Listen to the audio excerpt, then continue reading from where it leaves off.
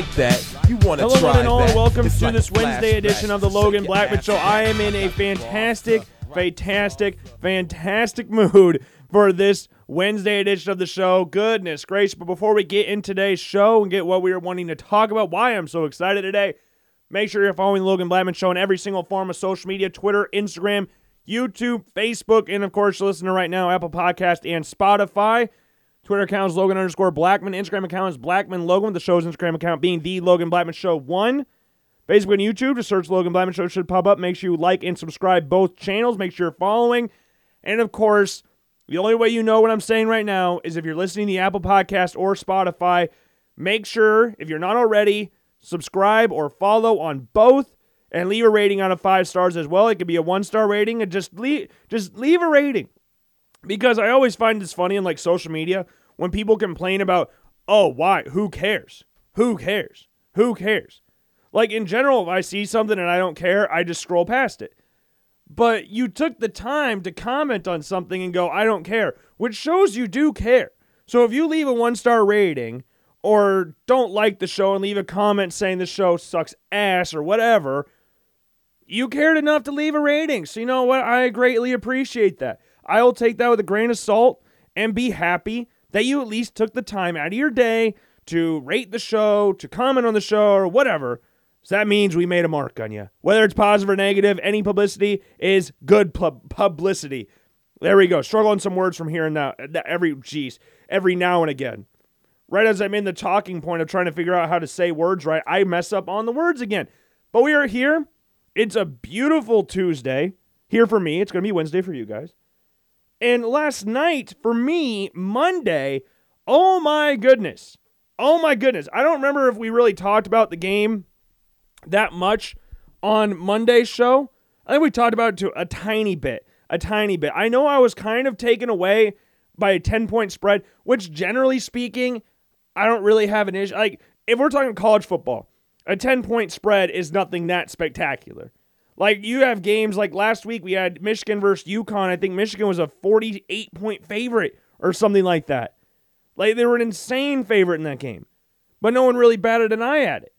But you have a 10 play. If you have anything above a 10 or at a 10 in the NFL for a line, that just feels astronomical. That feels somewhat disrespectful because these are professional athletes. You don't think that any group of professional athletes should be able to be favored. Maybe they will beat them by 10, sure. But having them favored by 10, like I remember the Bills were 14 or 14.5 point dogs to the Vikings in Minneapolis when they beat them Josh Allen's rookie year. And I was like, we have no shot. There's zero chance this team's winning. A 14?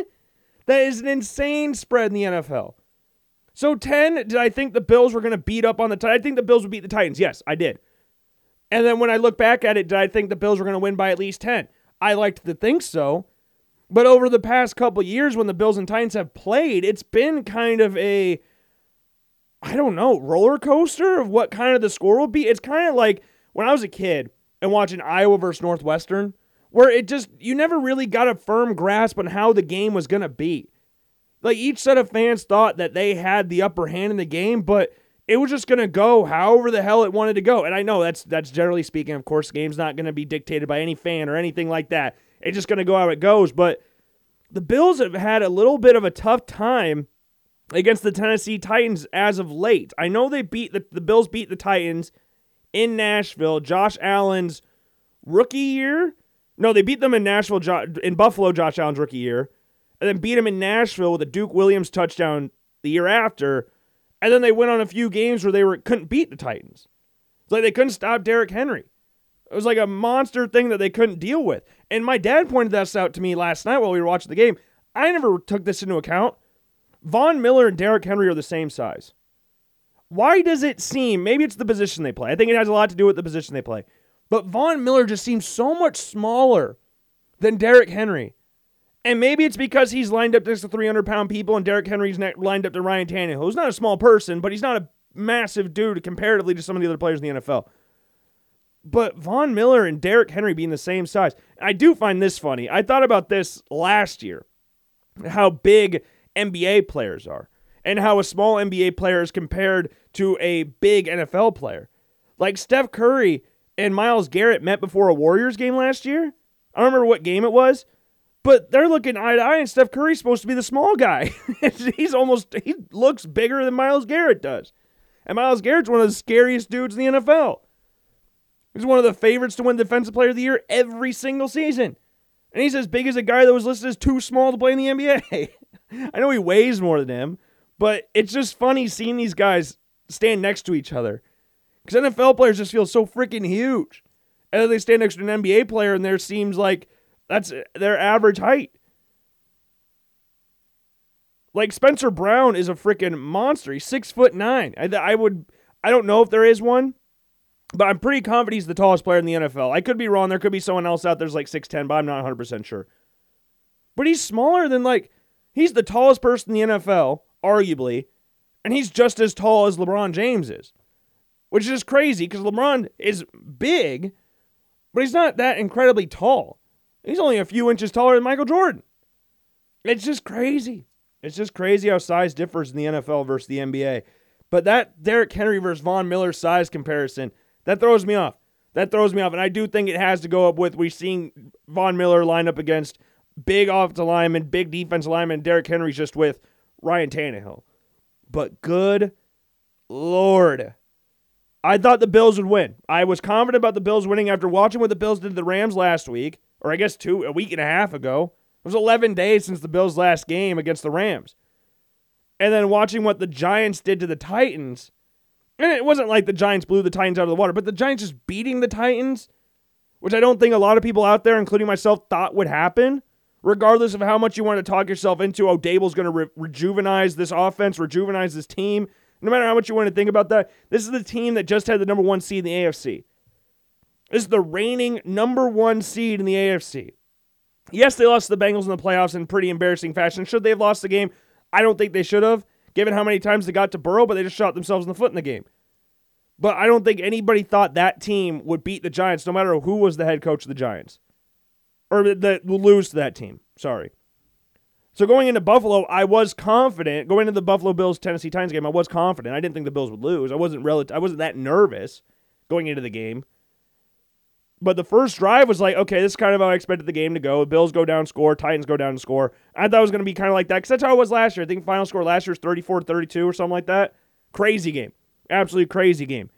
But no, it was not like that because the Titans had more yards on that first drive than they did like the rest of the game until about midway through the third quarter.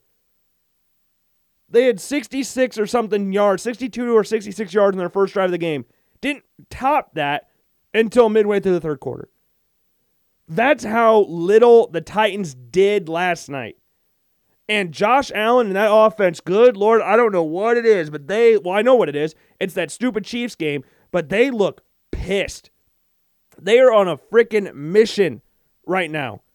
I challenge you, and I said this before the season, that I feel I have to be careful about who I talk to about this, because this can get met with all different kinds of reactions.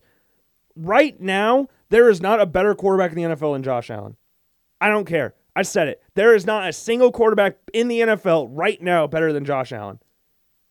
Like, do I think Rodgers, Brady, Mahomes, yes, they've done more, but they are not currently better than Josh Allen.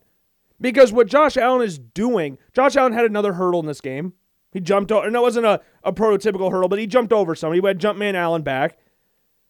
Mahomes, Rodgers, and Brady aren't doing that.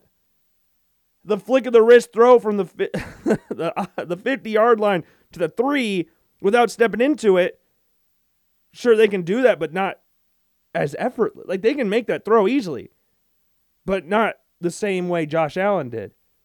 They're not stiff-arming defensive linemen. They're not doing any of this. They're not running around like Josh Allen is.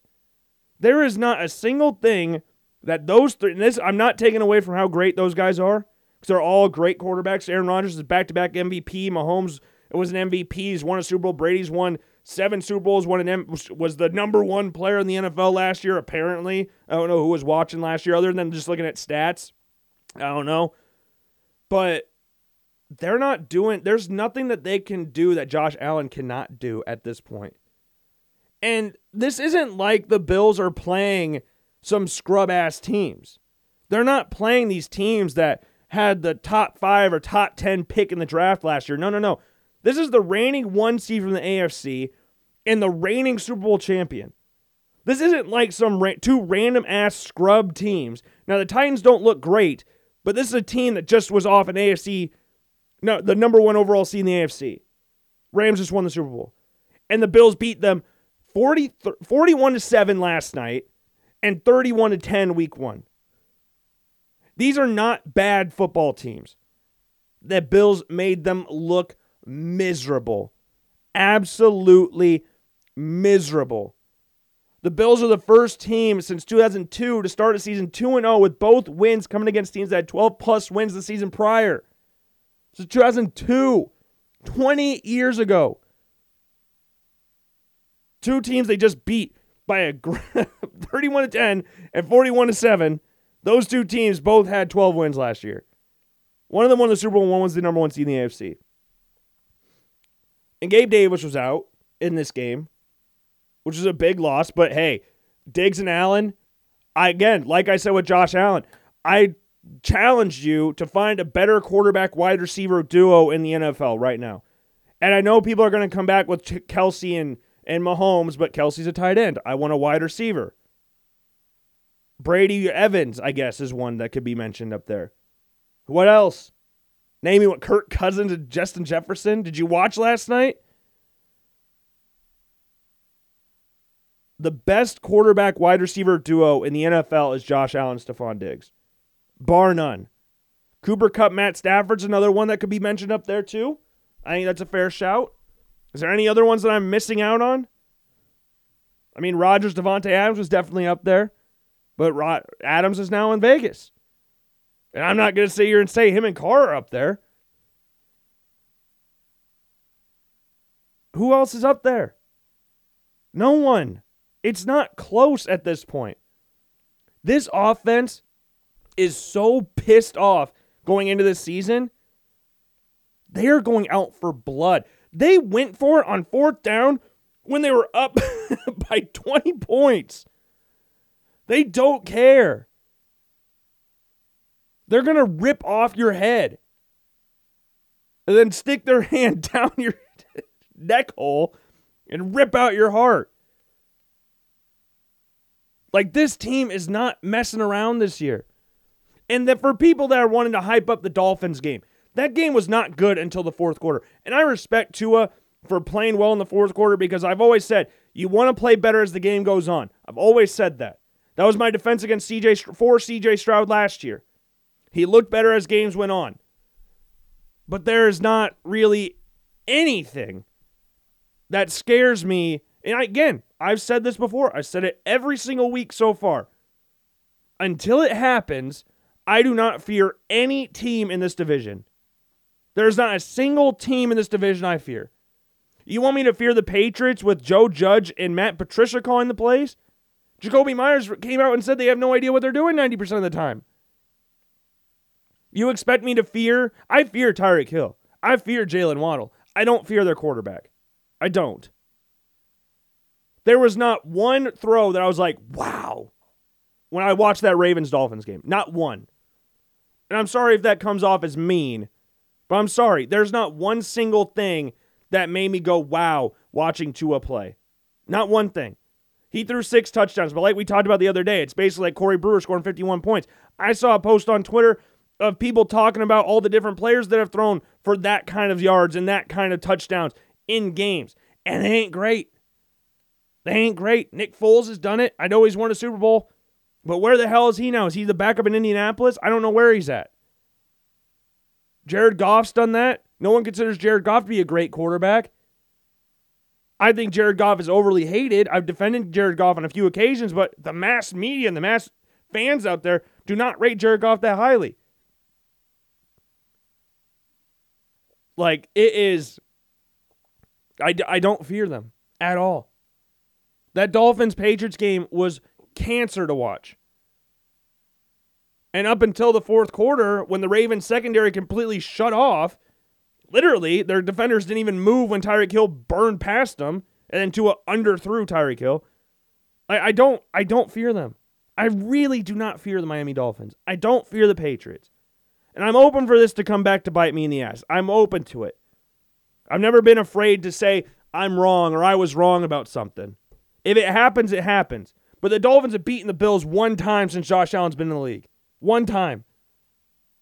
Once. I don't fear the Dolphins at all. The Patriots, since Tom Brady left, have beat the Bills one time. And that was when they ran it 200 times. When they asked their quarterback to beat the Bills beat them by about a combined score about 100. I don't fear them. Like most consecutive games with 4+ total touchdowns in NFL history, including postseason. Peyton Manning had 5 games of that note in 2004. Breeze has 4 in 2018, had 4 in 2018. Dan Marino had 4 in 84. Josh Allen's at 4 right now. And you want to tell me that there's actually quarterbacks that are playing the NFL right now? I'm talking about this current day. I'm not talking about what they did in the past. I'm not talking about any of that. Right now, there's not a single quarterback in the NFL that is better than Josh Allen. Not a single one. And you can name Mahomes because, Mahomes has won an MVP. Mahomes has won a Super Bowl. I don't care. That has nothing to do with what we're doing right now. Mahomes had 4 turnover-worthy plays against the Chargers last Thursday and conveniently wound up with no interceptions and no turnovers. Amazing how that works out. 2 of them were clear interceptions. One of them was a stupid penalty that they called in the defense that was on the offense, and the other one was Asante Samuel. He had the interception. He was on the ground with the ball in his hands. And there's conveniently no interception. Do not try to tell me that right now Mahomes is better than Josh Allen. He's not. And I'll die on that hill. Usually I'm going to sit here and say, I can see where people are coming from. No. As of right now, there's not a better player. I guess I should say this. Not a better player in the NFL than Josh Allen. This could be me being overdramatic and all of that stuff. I don't think it is. I really don't think it is. Josh Allen's last 4 games, he has a 76% completion percentage, 16 touchdowns, 2 picks, averaging just under 10 yards per attempt. And one of those interceptions bounced off Isaiah McKenzie's chest.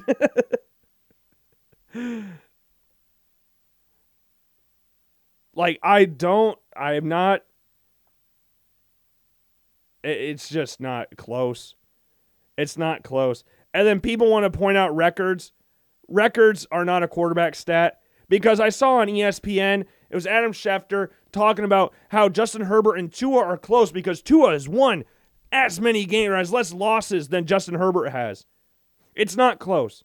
I don't think you could ask any Chargers fan if they would trade Justin Herbert for Tua. Would they do that? No. Would any Dolphins fan trade Tua for Herbert? They'd do it in a freaking heartbeat. Like, ask yourself that. If you're a Chargers fan, would you trade Justin Herbert for Tua Tagovailoa? And if you're a Dolphins fan, be honest, would you trade Tua for Justin Herbert? The answer is yes to that Tua one 99% of the time. There's a few cynical fans that just want their owner and GM to be right that tank for Tua was a good thing that happened.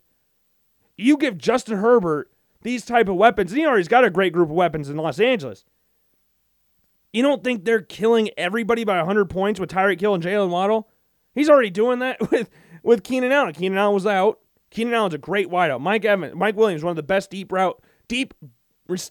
ball receivers in the NFL.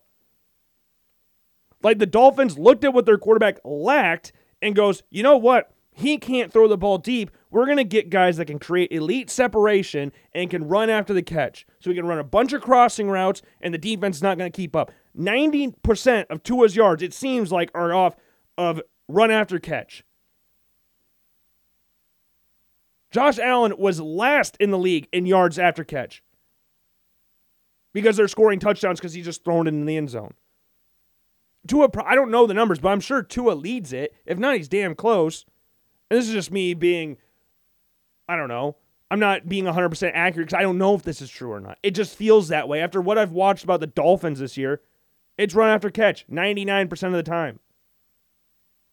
They would trade for Herbert. The Chargers would not trade for Tua. That's how we end this. They wouldn't do that. So if you're going to try and bring up wins as a quarterback stat, just shut up. Because Tua has less losses, has a better winning percentage than Justin Herbert. Doesn't matter. Tua is a top 25 quarterback. Herbert's a top 5. There's levels. There is levels to this. They had to fire their last coach because he did not like Tua. They literally fired him because he did not like him. He didn't like Chris Greer. He didn't like Tua. He's very vocal about Tua. There is maybe, if I could count up the number of teams in the NFL that would trade for Tua, who would they be? I don't know.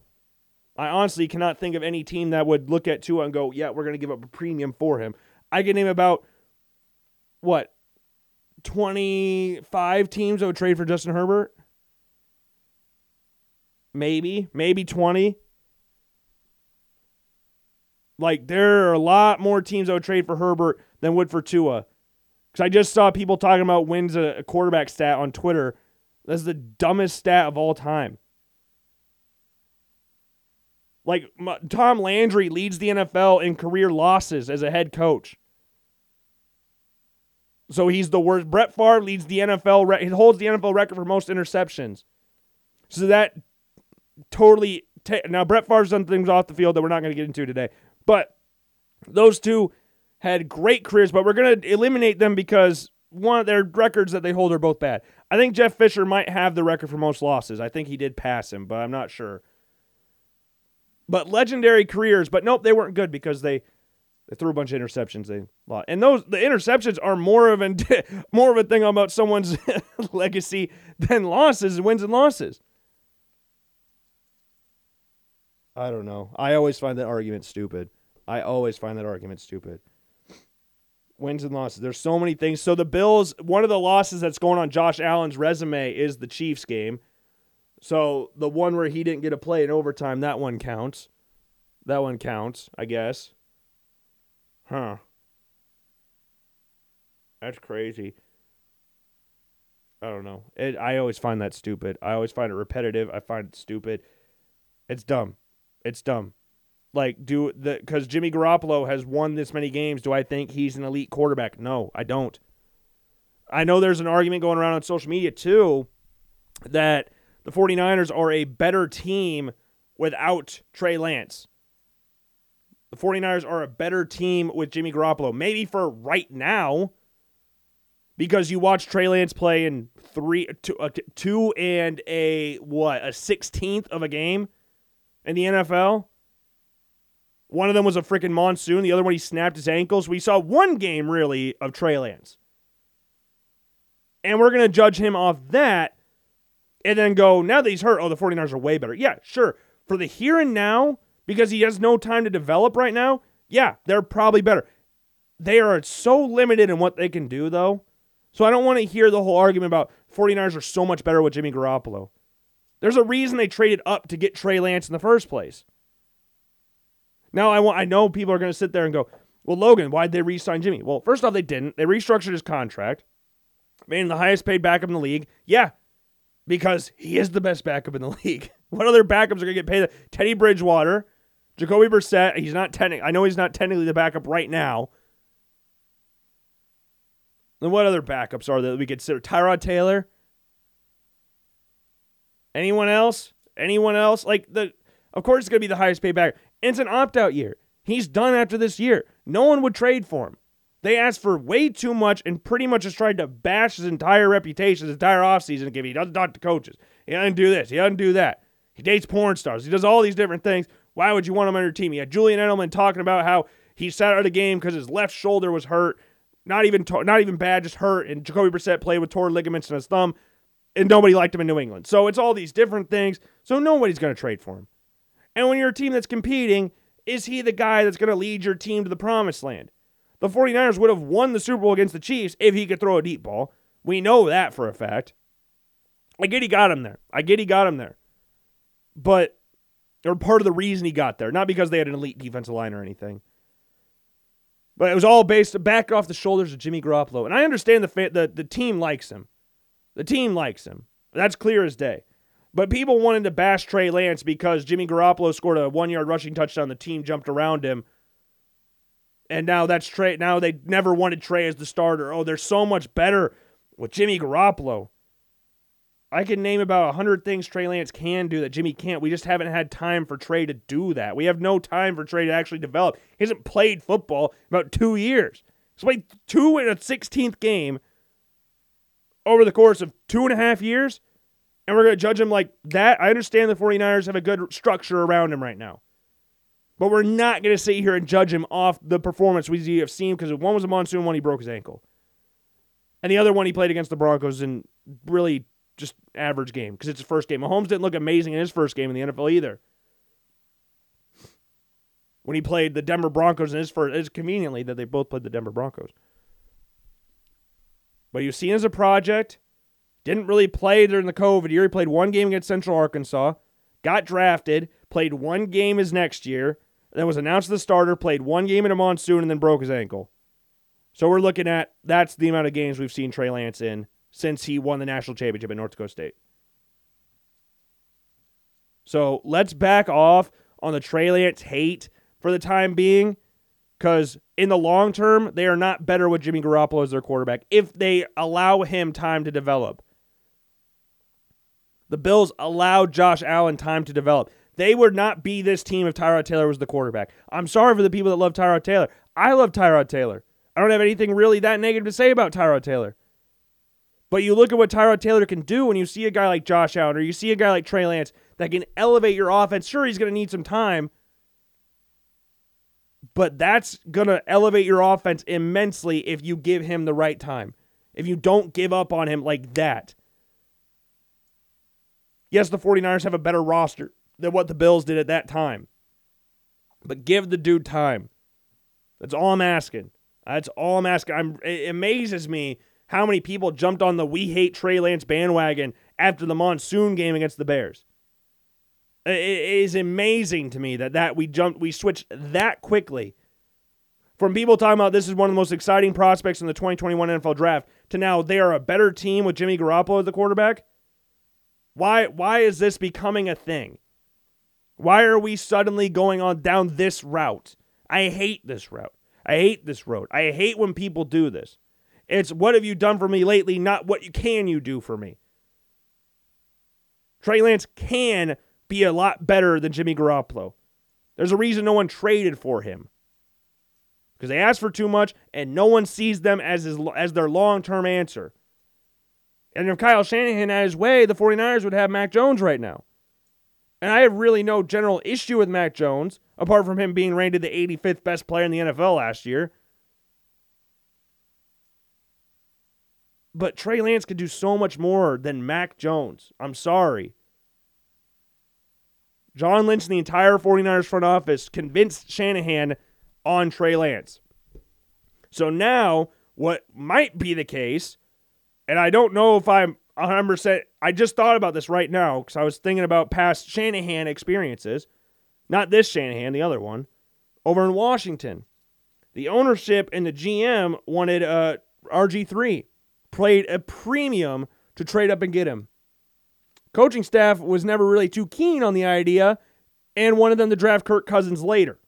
And ended up going with Kirk Cousins, didn't give RG3 the time. Though he balled out in his first year, won Rookie of the Year. Once he got hurt, oh, okay, now we have an excuse. Kyle Shanahan pretty much openly wanted Mac Jones. And he's, quote-unquote, winning with Jimmy Garoppolo. So is this another one of the Shanahan situations?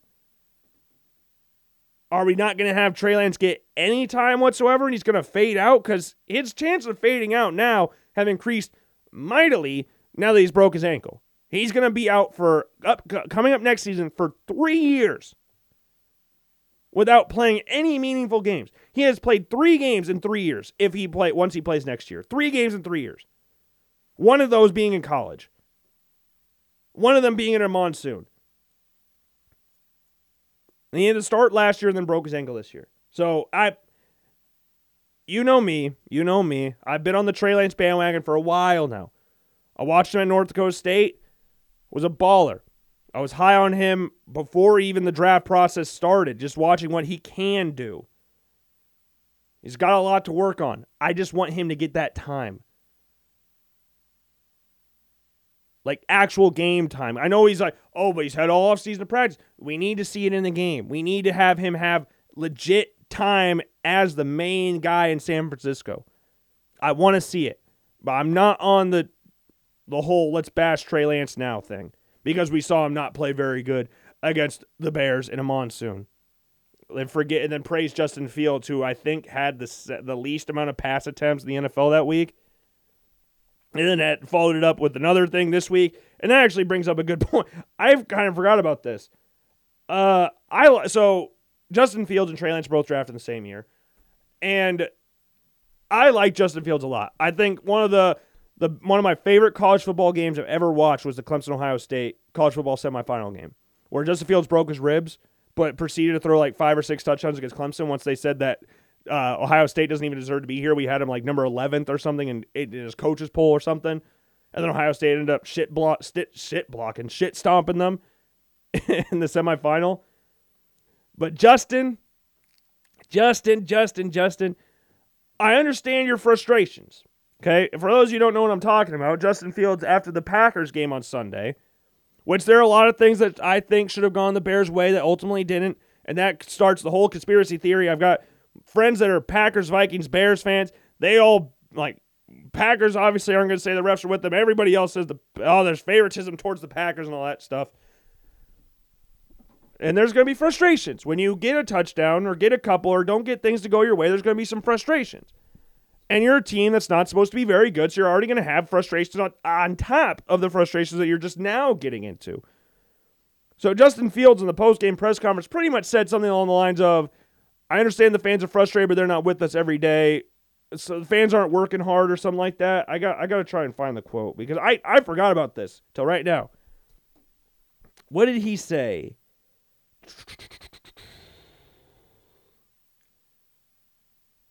I don't remember. Where is this? No one tweeted a quote out? Oh, it hurts in the locker room more than for Bears fans. They aren't putting in any work.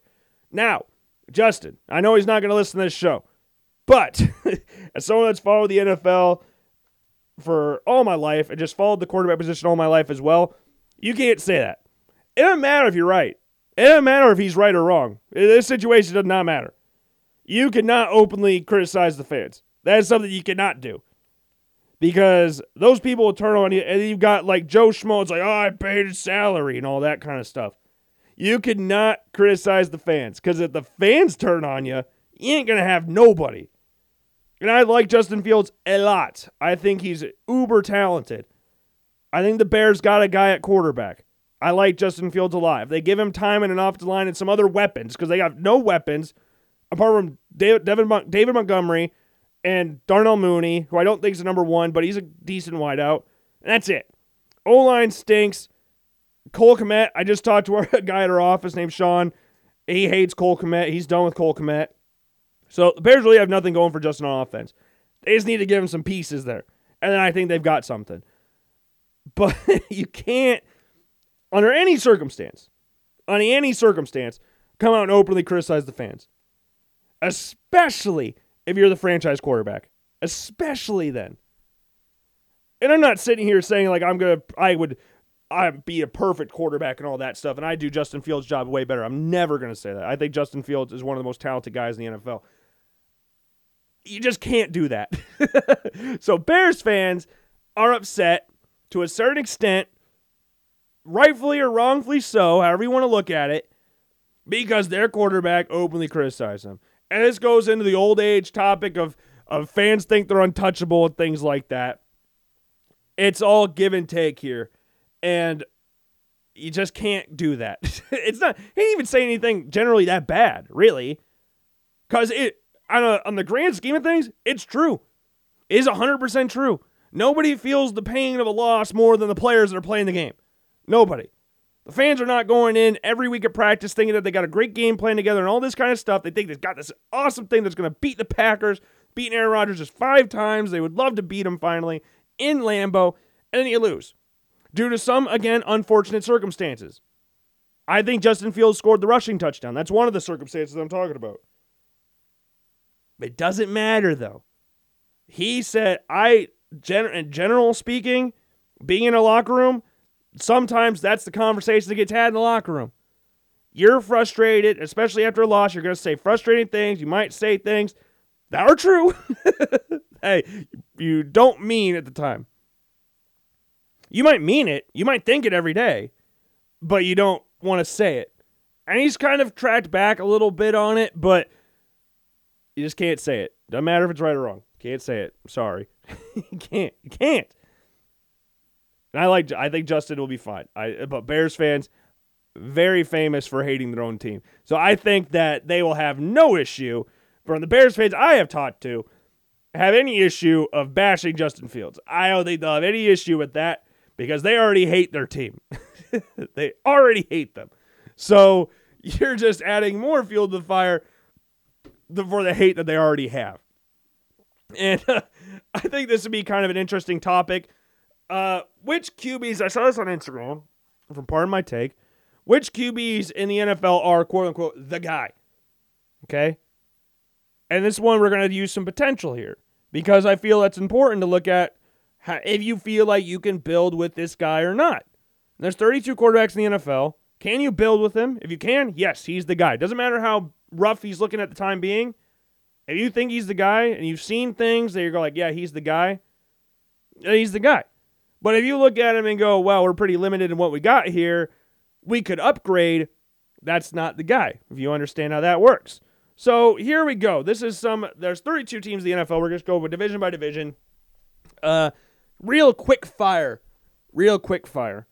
Bills, Josh Allen. Okay, we're going to eliminate some teams here. I don't want to do it. We're going to eliminate some teams. We're going to eliminate the Bills, Josh Allen. Ravens, Lamar Jackson. Pay the man. We're going to eliminate the Bengals with Joe Burrow. We're going to eliminate the Jaguars with Trevor Lawrence.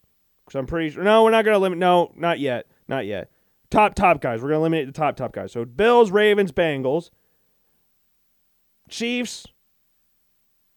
Chargers, of course. Broncos. Cowboys. Why am I doing it like this? No, I'm ruining my own thing I'm trying to do. Bills, Ravens, Bengals, Chargers, Chiefs, Packers, Bucks. Okay, whatever. I don't know why I even did that part at the beginning. AFC East. Bills got their guy. He is the guy. Josh Allen is him. Josh Allen is the best quarterback in the NFL right now. So yes, the Bills have got the guy. The Dolphins, I'm not sure. This is one of those 50-50 things. I think Mike McDaniels likes him. It's clear that Stephen Ross and Chris Greer like Tua. They played a whole campaign about tank for Tua. But best believe if Lamar Jackson's available, I bet they'd rather have Lamar Jackson than Tua. I'm sorry, Dolphins fans. That's the truth. Lamar is from South Florida. Lamar is from Florida. If he has a chance to go to Miami, he will. I wouldn't be surprised if he did. Dolphins have already showed they're not afraid to splash big cash. They paid Xavier Howard. They played Byron Jones, Terran Armstead, Tyreek Hill. They paid all these people. They're not afraid to splash the cash.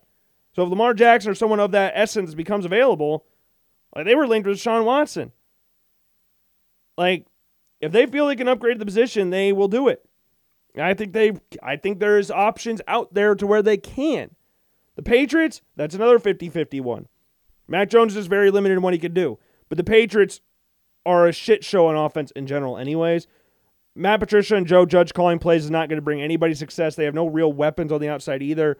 They have no real... I mean, the offensive line's fine enough, but they're not... I feel kind of sorry for... No, I don't. What the hell am I talking about? I don't feel sorry for any Patriots player.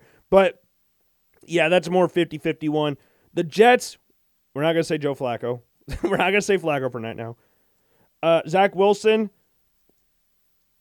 This one's a little bit on the upper side of the 50-50 because I think he's really talented. I think he can do a lot of things in the NFL that not a lot of other quarterbacks can do. He comes in a similar mold, not necessarily that he will become this player or is this player now. He can do a lot similar-ish things to Patrick Mahomes. I don't know if he'll ever become as good as Patrick Mahomes. He might never be as good as Patrick Mahomes. I think that's a really real possibility.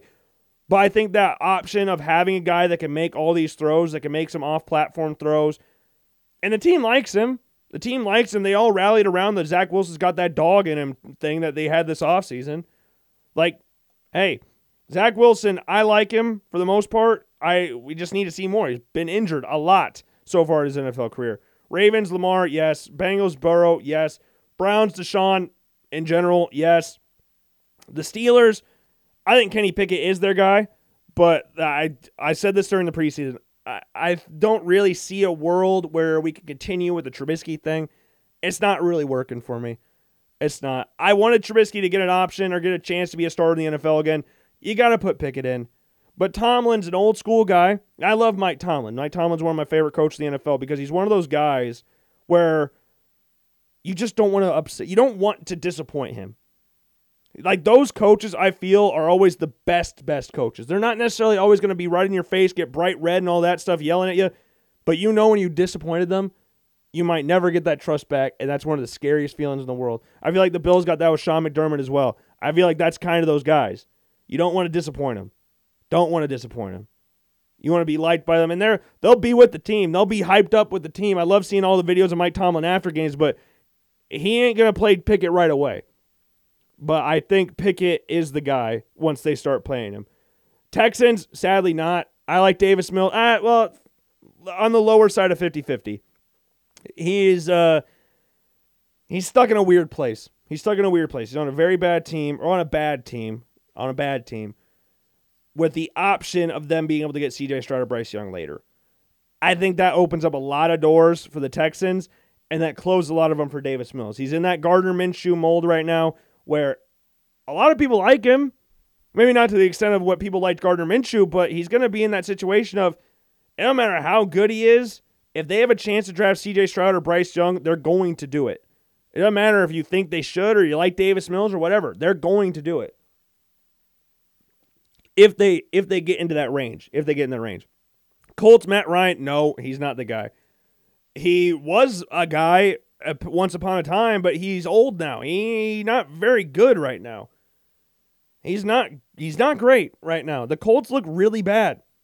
They just got blanked 24-0 by the Jaguars. And Matt Ryan did not play well in that game. He didn't necessarily play that great against the Texans week 1. Like, these are two supposed to be dubs for the Colts. But as a team, they have just struggled. And they have so much talent on this team. Like, if they don't make the playoffs this year, heads will frickin' roll. I don't know whose, but they will roll. I liked what the Colts have done on the roster, but their quarterback situation, I like Matt Ryan in general terms.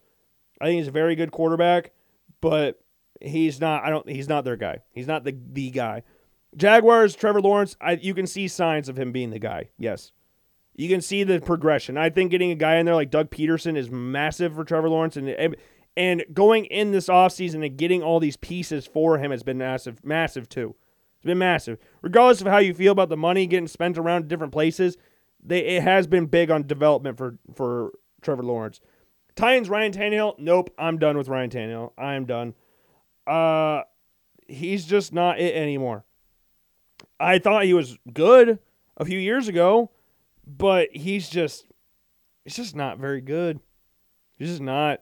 And Malik Willis, do I think he's the guy? I think he definitely has the potential to be. I don't know how he fell all the way to the third round. I don't think he's ready in any stretch of the imagination. But he played last night. He was the first rookie quarterback to play in the NFL. And he didn't look great. He still's got like the Josh Allen-esque rookie in him where every ball is on a freaking line. He's throwing the ball at 100 miles an hour every single freaking time.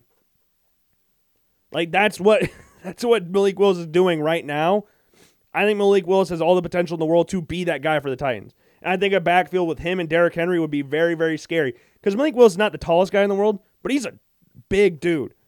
Him and Jalen Hurts are kind of that similar mold, but I think he is faster than Jalen Hurts. But he's as big as him. He just needs to get some things figured out in the pass game, but I think he could be that. But Ryan Tannehill, I don't think so. Russell Wilson, I think you could pretty much say yeah for right now for the AFC West in general, especially for the Chiefs and Chargers, obviously.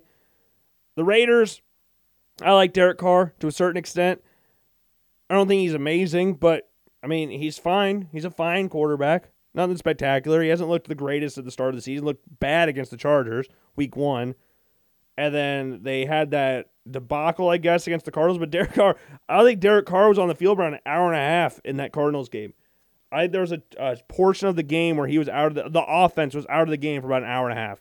It was insane. I don't know how it worked out. And we didn't. So the game ended while we were recording the show on Sunday. So I didn't know what happened. I didn't know the Cardinals came back. Well, I watched it after the show was over. I watched it, but I did not know that the Cardinals, what they were doing or how they came back in the game, because that was freaking ridiculous. But there's another one. Is that loss on Derek Carr? Or is that on the defense totally falling apart? So there's another thing, wins and losses. Is that a quarterback stat? Like, I don't think Derek Carr played great in the game in general, but the loss, Hunter Renfrow fumbled twice, and the fumble was picked up and ran in for a touchdown. That's not on Derek Carr that loss happened, but that's going to go in his record. But, yeah, he hasn't played great at the start of the year, but I do think for right now he's their guy. And then Russell Wilson, he's kind of struggled this year, but I think that's just going to go down with the new coach, new system. He's been in the same system for 10 years, however long he's been in Seattle. Like, yeah, they've had different offensive coordinators, but Pete Carroll's got his hands all over that team. So, yeah, Russell Wilson, I think, is the guy, but he is struggling right now. NFC, Dak, yeah, I think he's the guy. Giants, Daniel Jones, I've said I've hold out a lot of hate for Daniel Jones. I told my dad last night I've been defending Daniel Jones a lot recently, over the past year and a half, because I've been on the mindset that I think Daniel Jones is really talented. I think he is talented. I think Daniel Jones has all the tools to be a very solid quarterback in the NFL. Very solid. He could run. He's accurate. Sure, he makes the boneheaded play every once in a while, like if he trips over his own feet or fumbles every other carry, but I think once he gets that stuff tricked out of him, I think someone like Dable will help him. A healthy Saquon Barkley will definitely help there too. I think he's got a chance. Like, I've seen people bash Daniel Jones for years. Like, I get he's derpy and all that kind of stuff, but I'm still holding out a little bit. I'm still holding out for him a little bit. I don't think he's the guy right now. I think he can be, though. The Eagles, Jalen Hurts, yeah, he's their guy. What we say at the beginning of the year, I think Jalen Hurts can develop into a top 10 quarterback. I feel vindicated after this season has started. That was my hot take. Remember when we talked about Kevin and Zach's show? When we went to hot takes and never actually did them? I talked about my hot take the next show. Jalen Hurts, I think, can develop into a top 10 quarterback. I don't think that's out of the question at all. I think he's got the right mentality. I think his teammates like him. He's a great leader. He's a good runner. He's got all the tools. He just needs to be that little more consistent in the pass game, which he has shown this year. The Eagles looked scary last night. They looked scary. They beat the shit out of the Vikings last night. Vikings offense looked bad in every single facet. Darius Slay was all over the place. He was making plays all over the defense. Kirk was completely off. I don't know what the hell was going on with Kirk that game, because it was a completely different Kirk than what we saw against the Packers. But, man, I do like Jalen Hurts a lot. I do like Jalen Hurts.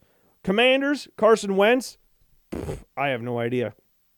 Where does the jury lie on Carson Wentz? Do we still think he's a really good quarterback, or is he like Carson Wentz is a walking, I don't know what you'd want to call it. You just get scared every time he does anything. You just get really nervous. Like, oh, he's dropping back. Oh, God, this could go anywhere. But he's like, I think he's second in the league in passing yards. One of the top dudes in the NFL in touchdowns or something like that. Like, it's crazy. It's absolutely crazy what Carson Wentz has done this year with the Commanders. Like, the Jaguars game was the most Carson Wentz-esque game of all time.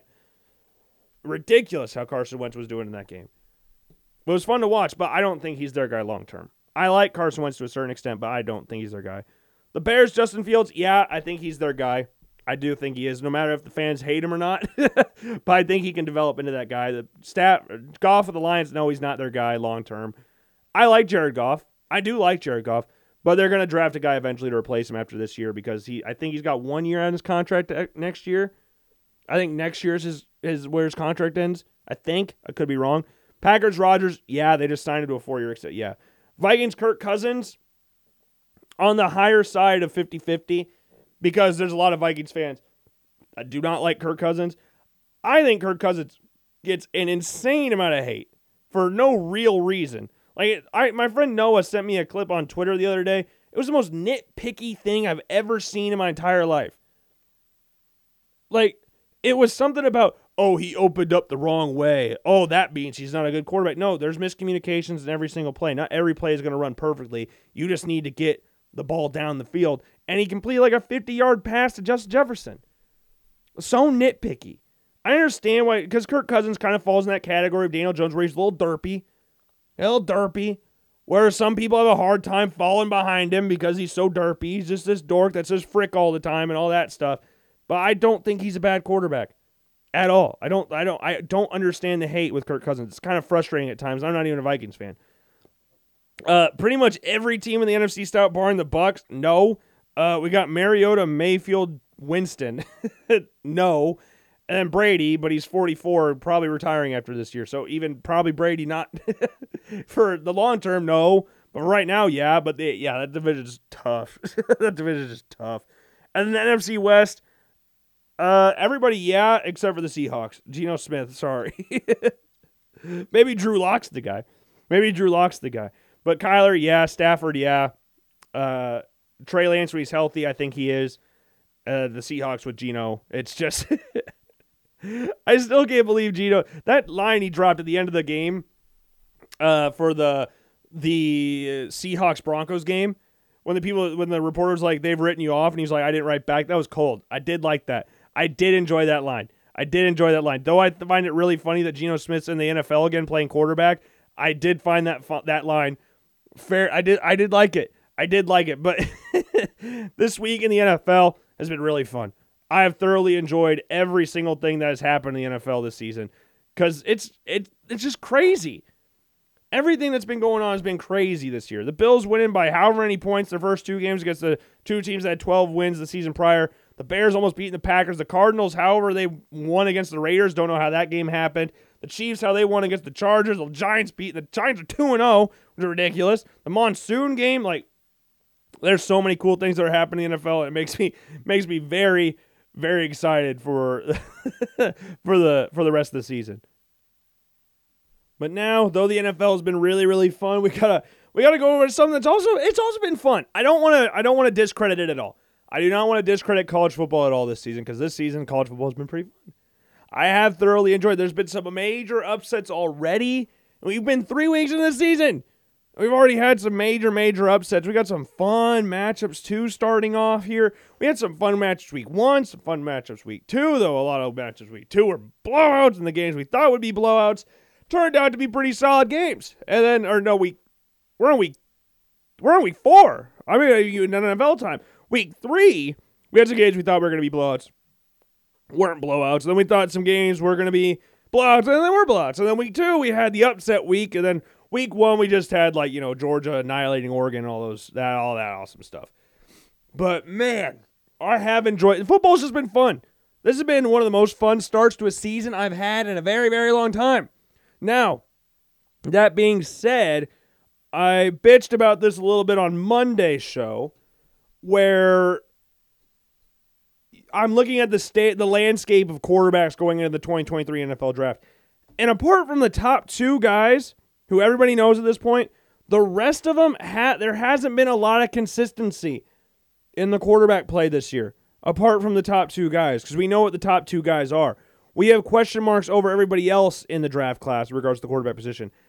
And there hasn't really been that moment where you go, there we go, that's this guy. I mean, we've had moments, but there hasn't been anything that's really separated others from everybody else. You've had the one, like Anthony Richardson. This is a prime example of this. And we'll talk about him a little bit. Anthony Richardson had an explosive week 1. People like myself were very high on him going into the season, saying that he had all the potential in the world to be one of the best quarterbacks in college football, be one of the top picks in next year's draft. But not a lot of people, maybe there was more people than I'm giving credit for, were like, oh, Anthony Richardson's going to be a baller.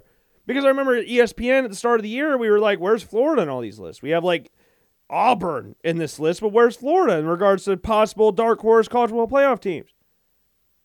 And then Anthony Richardson was the main reason why I thought that. Bill Napier coming in, an exciting coach from Louisiana. I was like, oh, Florida's going to be fun. And they are fun. But good Lord, they can be insanely frustrating as well. And Anthony Richardson did such a great week 1, where people start throwing him in Heisman candidacies and stuff like that. And in the past 2 weeks, he's kind of struggled. He's kind of struggled, not going to lie. Like, this first game of the season, he had 3 rushing touchdowns. Didn't have a passing touchdown, but he didn't have any interceptions. 3 total touchdowns on the day, over 270 yards total offense. Awesome stuff. But then the next 2 weeks, he's barely passed that in total yards for that one game that he had against Utah, who's arguably the best team they played all year. Because I know Kentucky fans will have something to say about that. But he struggled against South Florida, a team where he put up over 200 yards total offense against them too, in limited action, because Emory Jones threw 2 really bad interceptions. That was the game that was going to bring Anthony Richardson into the starting job, but he got hurt. He got a concussion. That was going to be that game. So going into this game, I was like, oh, they'll blow him out. Anthony Richardson played really well against South Florida last year. And after watching what South Florida did against BYU week 1, I was like, oh, Florida's going to annihilate him. With how Anthony Richardson was playing week 1, I know Kentucky's a tough team. It's an SEC opponent. They played 2 top 20 teams when they played them. Utah and Kentucky, both at home. Tough games. So USF, I was like, oh, this will be easy for him. USF's not at that level at all.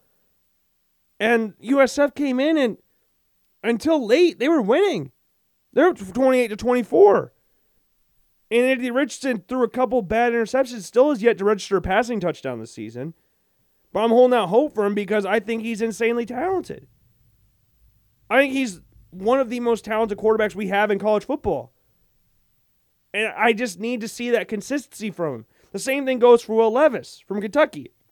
It's like we have the quarterback rankings out for you. And you can check that out at theloganblackmanshow.com on the Go in the Blog section, or you can just follow me on social media accounts, the ones that we mentioned earlier. But Will Levis hasn't been great either. Will Levis is one of the most athletic quarterbacks like Anthony Richardson. He's a big dude, can run the ball really well. He's Penn State's running quarterback when he was there with Sean Clifford. And this year, we saw what he did last year. He was all right last year. Had some inconsistencies to get over, but played well. Played well. And this year, it was going to be that step. And he's looked good. There have been games he has looked good, but he has yet to have a single game where he hasn't turned the ball over.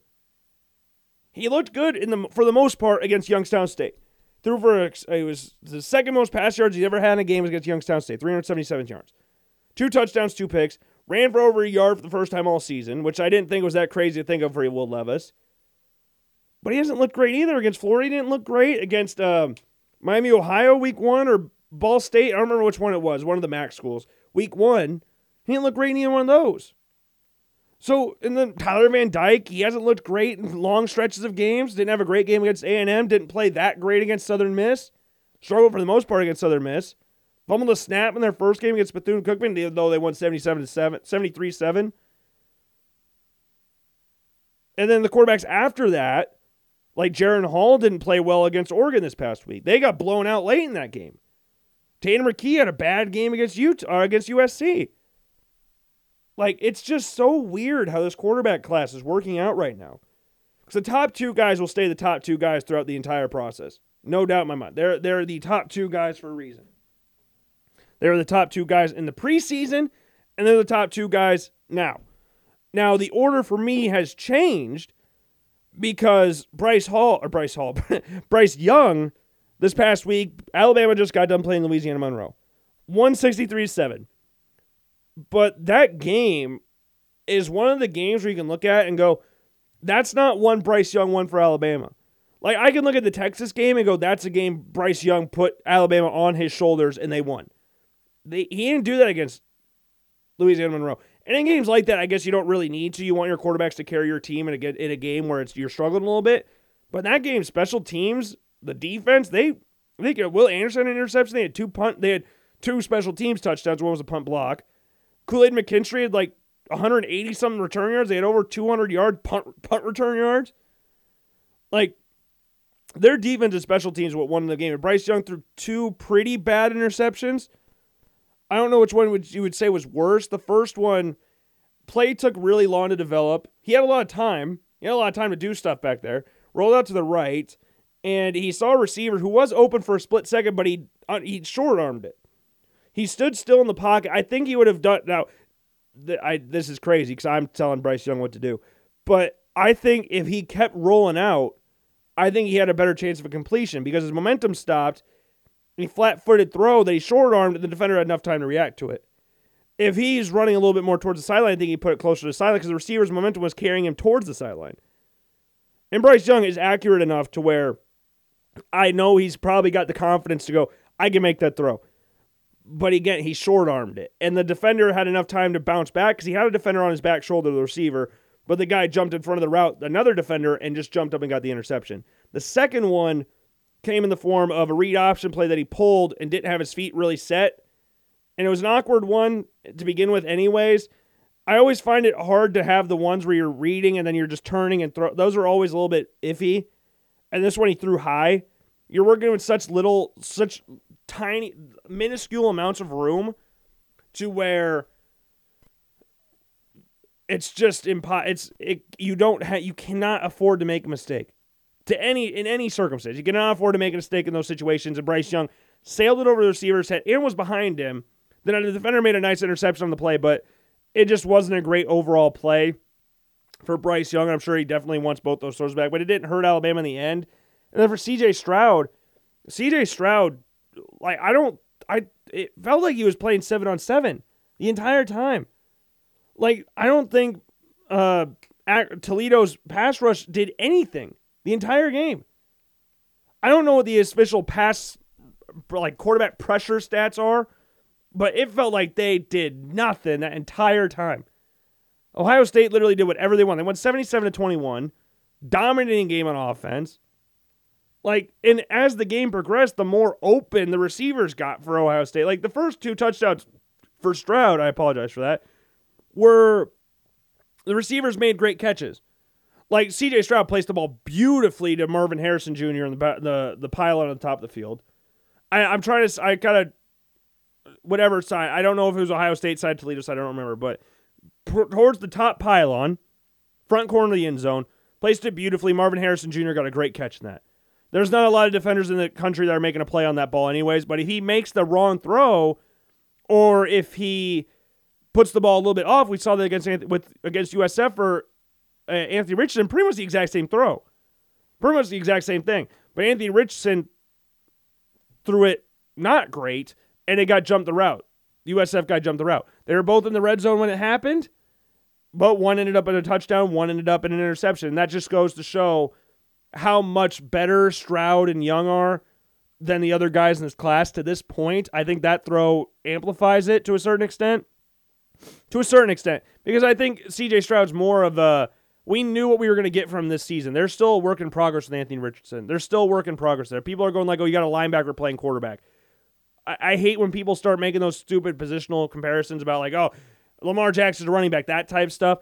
That's kind of what the same thing is. Anthony Richardson's a big dude. But Anthony Richardson's got an absolute hose for an arm. I just need to see him get a little more consistent with it. But in the game, as the game went on, like C.J. Stroud threw a ball to Fleming, I think, on the opposite sideline.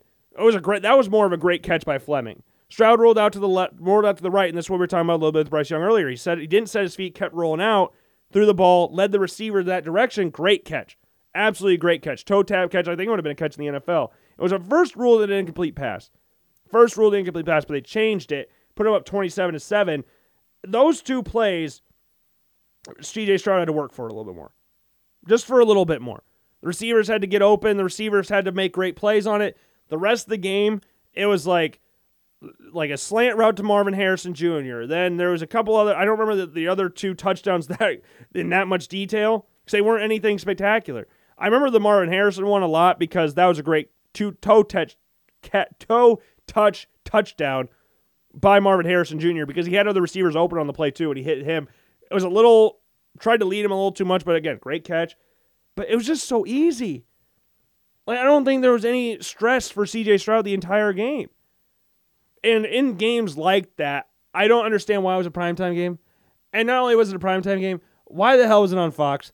Why couldn't we put it on the Big Ten Network? That feels like such a primetime Big Ten Network game or 11 o'clock Big Ten Network game or something like that. That does not feel a 7 o'clock primetime kickoff on Fox. Why do we have to watch Toledo allow 77 points and get shit stomped when everybody knows they're going to get? No one was surprised by what happened. Ohio State's got the best offense of college football right now. Statistically and literally. Like, it's just, Everybody knows they're the best offense in college football. And I'm fearing every single day we get closer to that Ohio State-Iowa game. I know Iowa's defense is amazing, but Iowa's offense cannot keep up with that. They can't. But Ohio State's playing Wisconsin this week. And Wisconsin, like Iowa, has a really solid defense. They're always going to have a solid defense. But their offense is not very good. Wisconsin's offense is pretty bleh, like really, really boring. But I don't think with it being at the Horseshoe at night, I don't think there's really any chance in hell Wisconsin win this game. Because it's one of those situations, sure, your defense is going to play well. Your defense is good. You can rely on your defense, but there's only so much defense can bend before they break. And Ohio State's going to hit them with everything. Because you get, they've proved the past few weeks they're just so much more than Jackson Smith and Jigba out wide. Marvin Harrison Jr. is a baller. Ibuka is crazy as well. They got Travion Henderson at running back. They've got so many options to hit you with. They're not just 1 to 2 guys. And we knew they had the best trio going into college football in regards to an offensive trio and Stroud, Henderson, and Jackson Smith and Jigba. We knew that they had that. And now they're just adding more to that. So Wisconsin, I don't think they can keep up with them.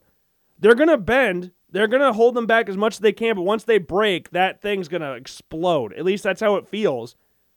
Like C.J. Stroud, we talked about this in the Notre Dame game. He didn't put up the most jaw-dropping numbers, but he was efficient as hell in that game. Against the Blitz, I think he only had 1 incompletion.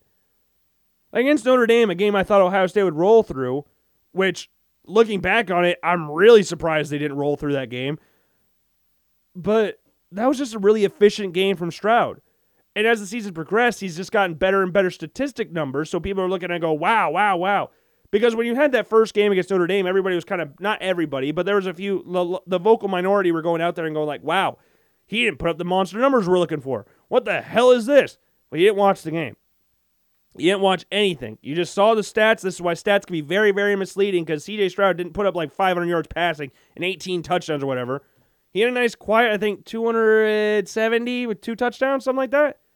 I could be wrong about the numbers. I think that's what it was in that game.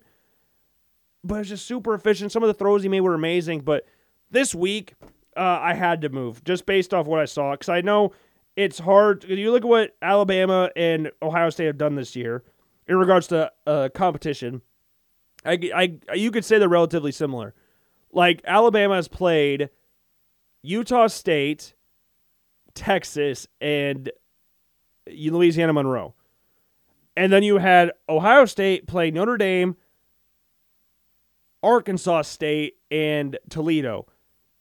Relatively similar. I think Utah State's better than the 2 lower-level FBS teams Ohio State played, but still, it's a game where they're going to have really no issues with.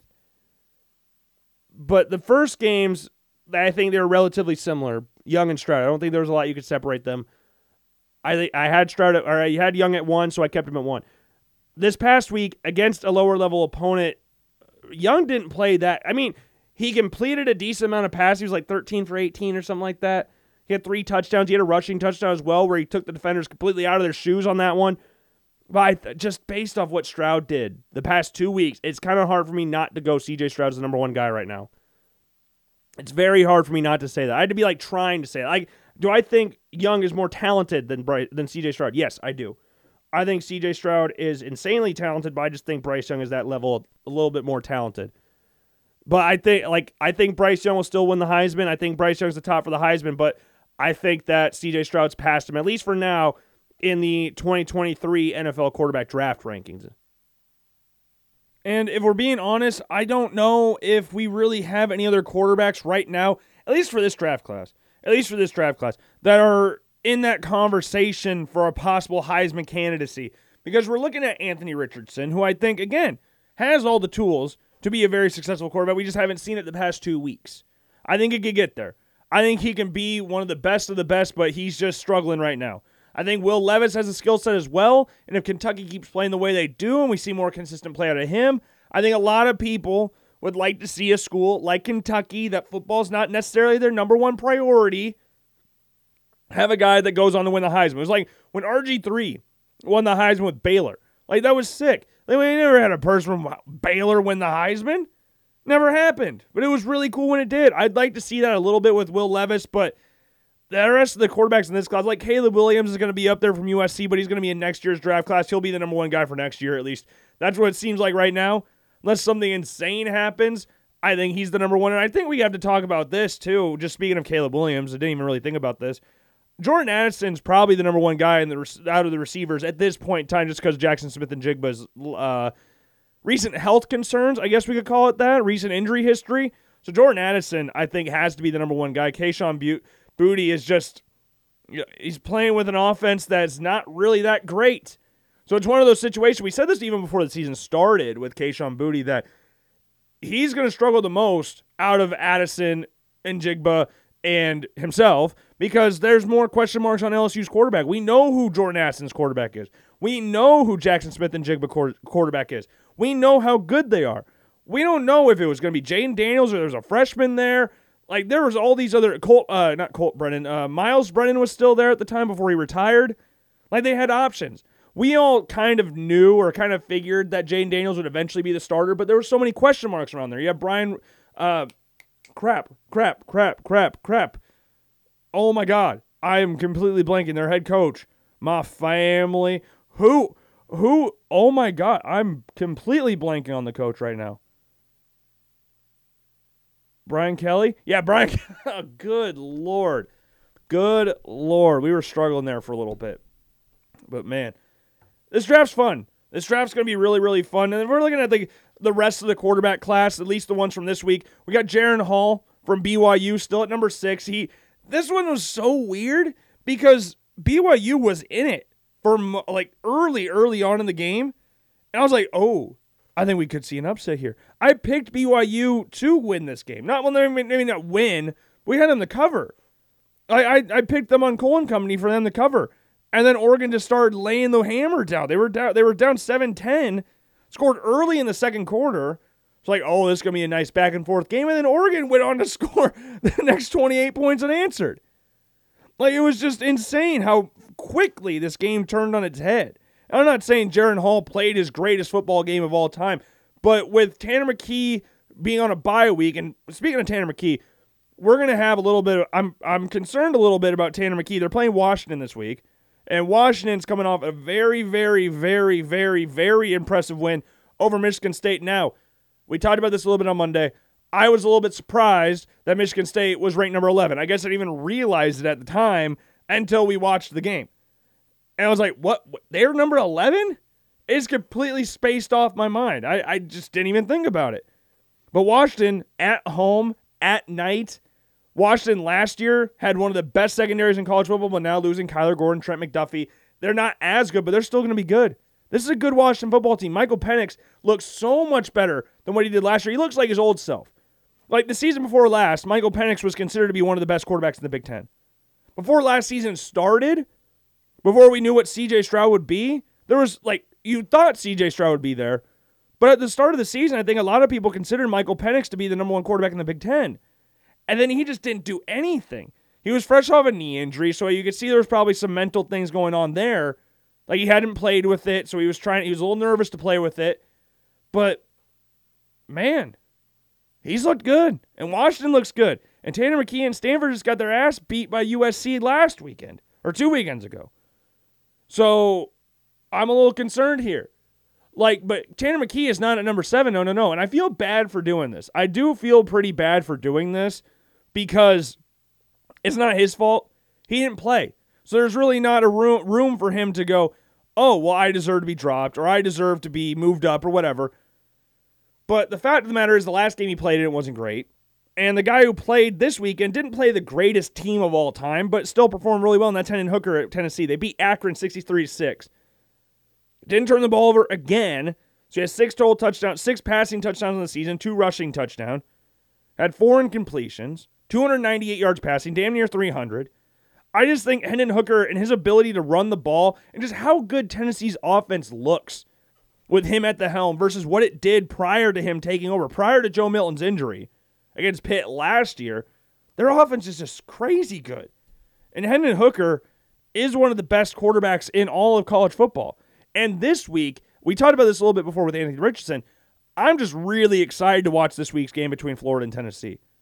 Really excited. Tennessee ranked 11th. Florida ranked 20th in Nashville. Or not Nashville, Knoxville. In Knoxville. I have to change that on my Anthony Richardson thing. I put against Knoxville in Knoxville. In Nashville. We got Knoxville. Because we got a Knoxville, Iowa as well. So Knoxville, Tennessee. Sorry about that. Well, you guys won't even know. It's not even in the description anymore. Well, you'll know once it's out because once this is out, I said it. But if you never listen to the show and you just read the blog post, you don't even know. You don't even be the wiser. But I just think Hendon Hooker, his mobility is also a key factor in that as well. I understand it was against Akron. You need to have good games against teams at the level of Akron. No offense to Akron whatsoever, but it's just how it works out. And Hendon Hooker played well, drops McKee down. And then number 9 and 10, these two have just been rotating all year. I got KJ Jefferson at 9, Will Rogers at 10. KJ, we talked about this a little bit on Monday with Arkansas struggling against the Fighting Bobby Petrinos. Bobby Petrino on the revenge game going back to Fayetteville, Arkansas, was up 17-0. Like, that's just crazy. And Missouri State, we have talked about this before. Missouri State is no more a slouch in the FCS. They are no longer a slouch in the Missouri Valley Conference. There was a couple years where Missouri State was one of the pushover teams. They were at Western Michigan level. Like, if you didn't beat Missouri State, something was wrong. Something was very, very wrong if you didn't beat Missouri State. Now, they're a solid football team, one of the better teams in the Missouri Valley Football Conference, and now they're taking on teams like Arkansas. And though they ended up losing by double digits, they lost by 11 points, they were in it they were winning for most of the game, and then Arkansas started turning it on. Now, KJ Jefferson threw his first interception of the season. Had a season low, I believe. I believe it's a season low, 40 yards rushing. He also had 385 passing, which was clearly a season high. Like, we've wanted KJ Jefferson or the coaching staff, Sam Pittman and the coaching staff, to take the leash off of KJ Jefferson. Let him throw it out. He had more options to do that this weekend. And I was excited to see it. You get those options more often than not when you're playing a quote-unquote lower-level opponent. This lower-level opponent came to freaking play. And then Will Rogers, I kind of expected this. Mississippi State is not the greatest team. I know LSU is struggling a little bit right now. They're not the same team they were back in 2019 when Joe Burrow, Chase Jefferson, Colette-Zolaire, Lloyd Cushenberry, Kalavon Chison, Derek Stingley, who all else was there? Grant Delpit, Devin White. No, Devin White wasn't there. Just all these different players. Or 2019-2020 season. No. Yeah. Yeah, 2020, because of the 2020 draft when Joe Burrow got drafted, 2019-20. But LSU, regardless of how good they are, Death Valley is always an insanely tough place to play. And Mississippi State has played a little bit up and down this season. Will Rogers played great. Will Rogers has been really, really good this season, for the most part. This was not a game that you can look at and go, yeah, that was Will Rogers' best performance. Because it wasn't. It wasn't. There are some misplaced passes throughout the game, but he's still good. I expect him to rise as the season goes on because that's just how Mississippi State's offense works. Will Rogers is going to put up massive numbers the entire season. He's going to put up massive numbers the entire season, but he threw an interception, third one of the season, completed just under 50% of his passes, or just under. Wait, I can't do math. I cannot. Okay. I can't do math. And why is it not loading anymore? There we go. It's 57%, just over 57% of his passes on Saturday, which is by far a season low. His season low up until that point was 77.6%. And again, there's a ton of factors that go into completion percentage. You could see it in a lot of Will Rogers games. Well, this game just wasn't it. It just wasn't it. So he dropped down one spot. So the top 10, because I guess we didn't even really go over the order of the top 5, but number 1, C.J. Stroud, number 2, Bryce Young, 3, Will Levis, 4, Anthony Richardson, 5, Tyler Van Dyke, who we didn't really talk about Tyler Van Dyke. There really wasn't a lot to talk about in that game against A&M. Little bit of nothing on offense. This one, he completed 50% of his passes. Didn't get any touchdowns in the game. It was a predictable, rough game. Texas A&M coming off a loss to a team they should beat. No offense to Appalachian State, but this is a team they should beat at home in front of 100,000+ people at Kyle Field. They should win. Now, it was a close game because A&M doesn't really have any semblance of an offense. They just started Max Johnson in this game. They benched Haynes King. They got Max Johnson in starter. But it's just nothing was going for Miami on offense. We knew A&M's good on defense, and that was going to be a problem for Miami because we saw how they struggled against Southern Mississippi last week for portions of the game. I know they won 30-7, but they had portions of the game where they struggled. And Van Dyke got beat up a little bit in this game as well. Didn't play his greatest game of all time, though. Sticks at 5. Number 6, Jaron Hall. 7, Hendon Hooker. 8, Tanner McKee. 9, KJ Jefferson. And 10, Will Rogers. And the honorable mentions, we got Devin Leary from NC State. Grayson McCall from Coastal Carolina still in there. Michael Penix Jr. has entered the call. He's had a very good season. 10 touchdowns, 1 interception this year. Had a great game, 397, 4 touchdowns, no picks against Michigan State. A big-time dub for Washington. Yeah, he's had a really nice year this year. Then we have Cam Rising still there. And then Cameron Ward from Washington State, 4 touchdowns in his own right, 299 against Colorado State in a 38-7 win. Washington State is 3-0. Are they 3-0? I believe they are. Hold on. I believe that's because I know they beat Washington. Or Wisconsin. Yeah, they are 3-0. Okay, I got a little nervous there. They beat Idaho, Wisconsin, and Colorado State. Ooh, they're playing Oregon. At home, though. At home. Unless it's on a neutral site. And I just don't know about it. No, it's at home. That'll be a good game. Washington State versus Oregon. Be a fun one on Saturday. Very, very fun. There's some good matchups on Saturday. There's some good matchups. We got some Big Ten conference action taking place. We got some Big 12. We got some conference games taking place. But then we got, the SEC still got some, Georgia's playing Kent State because they played Oregon week 1. So they're going to have that stinker game. As most good teams do, if they start off the season with a good opponent, they're going to start off with a bad team. They're going to play bad teams a little bit later in the schedule than everybody else. But yeah, I'm excited. This week's going to be fun. We're starting to get into a flow of conference football. It's nice. I like seeing it. Now, I did see something today that Bedlam, Oklahoma versus Oklahoma State is going to be done once Oklahoma and Texas move to the Big 12 or SEC. Damn shame. That rivalry is really fun. I remember watching as a kid when Zach Robinson and Kendall Hunter were playing for when Oklahoma State and Des Bryant was there. Then after them, it was Brandon Weeden and Justin Blackman. No relation to myself, surprisingly.